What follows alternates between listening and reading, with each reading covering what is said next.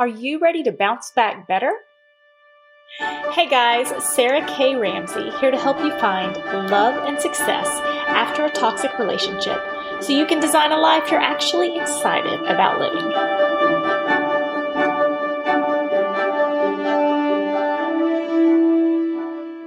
Hey guys, it's Sarah K. Ramsey here to help you find love and success after a toxic relationship so you can bounce back better. And I had a client question from someone in my group program that I thought I know will apply to way more than just her. So I'm going to answer it in a live today. So she basically said that many of the men in her life had been, very controlling, had really been, you should listen to me. I have all the answers. I'm the authority. If you don't listen to me, you're sinning. You're not a good person. You're not doing the right thing. And many of you have experienced that same thing. In Lundy Bancroft's book, Inside the Minds of Angry and Controlling Men, he said that you thought you were getting Mr. Right, but you ended up with Mr. Always Right. And as we talk about unhealthy relationships and the toxic person either playing the victim, which is they have all the answers and you should listen to them, or playing, that was the hero. The hero and they have all the answers and you should listen to them, or the victim, which means poor, pitiful me. You should help me and save me. And both of those are equally dangerous because both of those means they get to set the rules and you're expected to play by their rules. They're expected to get out of doing the work of the relationship, and you are expected to change. You are expected to listen. You are expected to do the work of the relationship. You are expected to save them. Whatever it is, the work is on you.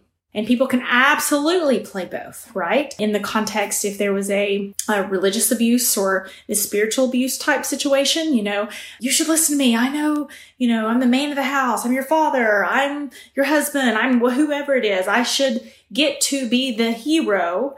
I have all the answers. You should open your head up and let me pour the jewels and of my wisdom in. And this can happen to extremely intelligent women. I know for a fact this person is very intelligent. And in any respect, I won't give any details about her information, obviously. But, if you had a piece of paper and it said, what would an intelligent woman, how would you describe an intelligent woman? This would absolutely be her. And yet she keeps finding men in her life who think they can peel back her head and pour their knowledge in it. And it's just really control. It's really control, which is especially hard to see if you had a mom or dad do the same thing, especially if it's a dad. Typically, toxic mothers make you feel like you're never good enough and play the victim. But it can be both. I've known many a toxic father to fake a heart attack if their child set boundaries. I've known many a toxic mother basically say, you should do your hair this way. You should do this way. You should play piano this way. You should, that wasn't me. It was someone else I know. But if you have had parents who have never taught you to be your own person, but trained you to be a product or an extension of themselves, and then you start dating and these men come and they think of you as like a Barbie doll, right? Like, man, she'd be great if I could just, get rid of that and maybe shape that off. And if you've ever seen Sex and the City, she went in for cosmetic surgery, or I don't know it enough. Kim, maybe, whoever Kim was, I think is a real name. She went in and was thinking about plastic surgery, and they put markers here and they put this here and they marked this off, and they had all these things marked that was wrong with her. And being raised by a toxic parent can feel as if, in my own life, it's like, oh, I've got a bump right here, so let's magnify that. And oh, I've got flab right here, so let's magnify that. And oh, let's, put this piece on you and put that piece on you, because nothing's ever good enough for a toxic parent. Nothing's ever good enough because they want you to keep changing to form into the product that they expect. And partners can do that too. Controlling partners can do that too. It sucks and it's dangerous. And this person asked if there was a certain personality type that did that more than others. I'm going to lock this door. I think I hear someone coming into my house right now. The toxic parent or the toxic partner, where they are saying, oh, if I just tweak this and I just tweak this and I just tweak this and I just tweak this, she'll be perfect.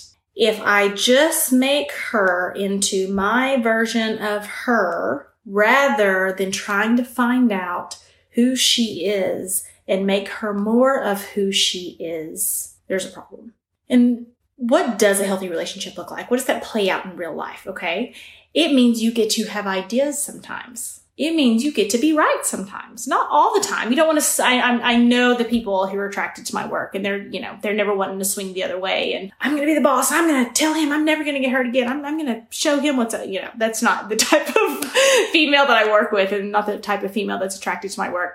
It's usually people who are just giving and loving and kind and really intelligent, but they don't know it. They don't own it. And so when someone else comes along and says, you'd be great if I could just tweak a few of these things and become that hero mentality. Or, oh man, how could you be so selfish that you won't change those things?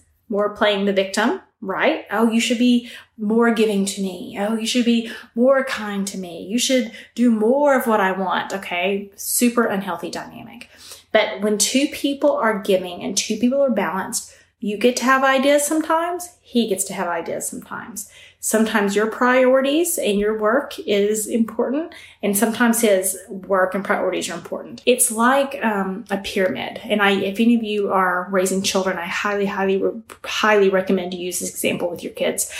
At my house, we talk about taking turns at the top of the pyramid. Whose turn is it at the top of the pyramid? For example, if my daughter is playing in a softball championship, that day she would be at the top of the pyramid, right? Like, we would, have the whole day around her, and she would probably get to, decide where we ate dinner, and we would all support her. Okay. But if every day was my daughter's day, she would turn into a nightmare, right? Like, you don't want her to always be at the top of the pyramid, because that's no gift to her future spouse and her friends and her boss one day in her life, right?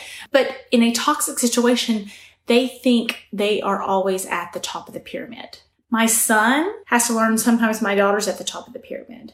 And my daughter has to learn, for example, that my son, he was in a spelling bee. He did really, really well. And if he's at the spelling bee, like, that day's about him. It's not about her. She doesn't get to pout. She doesn't get to cause drama. She doesn't get to, nope, you're not at the top of the pyramid. Like, sometimes I'm at the top of the pyramid. If I have, something call for work, or, a long lost friend has come to visit and I'm spending time with them, or I just need to take a shower. I need to work out. Like, I get to be at the top of the pyramid sometimes. My husband is absolutely at the top of the pyramid sometimes. If he has something going on with his work, I've got to, in this quarantine, I'm locking the door, locking people out, but I've got to make sure the kids are at a place so that he can talk to his boss and it's respectful to him. He gets a turn at the top of the pyramid too. And in a healthy family structure, in a healthy partnership, everyone gets a turn at the top of the pyramid. And if it's always one person at the top of the pyramid, and they are always telling you that they should, not only are they in their infinite wisdom should be at the top of the pyramid, that you should learn to listen to them because they deserve to be at the top. You should, they are, it's like the holy man, like sitting at the top of the mountain, right? Like but in the worst version, right? So he's like sitting at the top of the mountain, like, you should change this. You should change this. You should change this. You should change this. If he's always at the top of the pyramid, that is P-R-I-D-E. P-R-I-D-E. Does he know he's at the top of the pyramid? Yes. Does he want to? It could be a female too. Do they want to get off the top of that pyramid? Heck no. They get their way at the top of the pyramid. Okay, I see so many women, they're like, research something on narcissism or something, like, oh, I'll just take this to them. They'll realize what they're doing and want to change. I have never seen it work. Never seen it work, okay? We don't want it to work. I've never seen it work. But when that person is always operating as if they are at the top of the pyramid, you're never going to have a healthy relationship, because they're going to see you as your job to always be climbing up the mountain to get to them in all their infinite glory and wonder, and they're not going to take turns. And it's the most simple way of talking about it, like back to grade school, back to kindergarten. Can you take turns? In a healthy relationship, you take turns. Now, it may be that you love to cook and he loves to mow the yard, right? Like, my husband actually does cook, but, I help him with the yard sometimes, but usually we pay somebody, but, there's not an expectation that, like, I have to do the yard, right? Like, there's some certain, I'm not talking about jobs that both of you, I don't mind doing laundry. I do all the laundry in the house. He hates laundry. We don't fight over laundry. That's not what I'm talking about, taking turns. I'm talking taking turns on who gets to be the most, whose hobbies get to be the most important, whose rest gets to be the most important, whose interests get to be the most important, whose dreams get to be the most important, whose ideas get to be the most important, whose thoughts get to be the most important.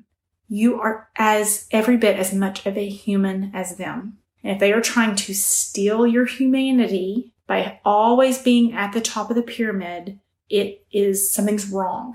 And yes, they know what they're doing and they like sitting up there because everyone else is doing the work of the relationship and they can play hero or even victim, right? Like, oh, you have to help me because I'm so poor. You know, I've got all this going on. Okay. So in a healthy relationship, you take turns. That's what giving feels like. And there are athletic guys like that. There are quiet guys like that. There are athletic girls like that. There are quiet girls like that. There are mousy types. There are book types that are not like that. Okay. That is not a personality trait. And that's why I see so many women in dating. They just run into the same problems over and over because they think it's a personality issue when it's really a control issue. They always have found a way to be at the top of the pyramid. And if you were raised with someone in your life always being at the top of the pyramid, then it feels normal to you. You're not really sure what's happening. You're like, what? This feels familiar. Wow, what's wrong? And please do not, out of guilt, put your children always at the top of the pyramid. Please don't always put your children at the top of the pyramid. Because then you'll have a lot of trouble later on when they're older and you're looking for a healthy relationship with them. So I hope that helps and I hope you're having a fabulous day and talk to you later.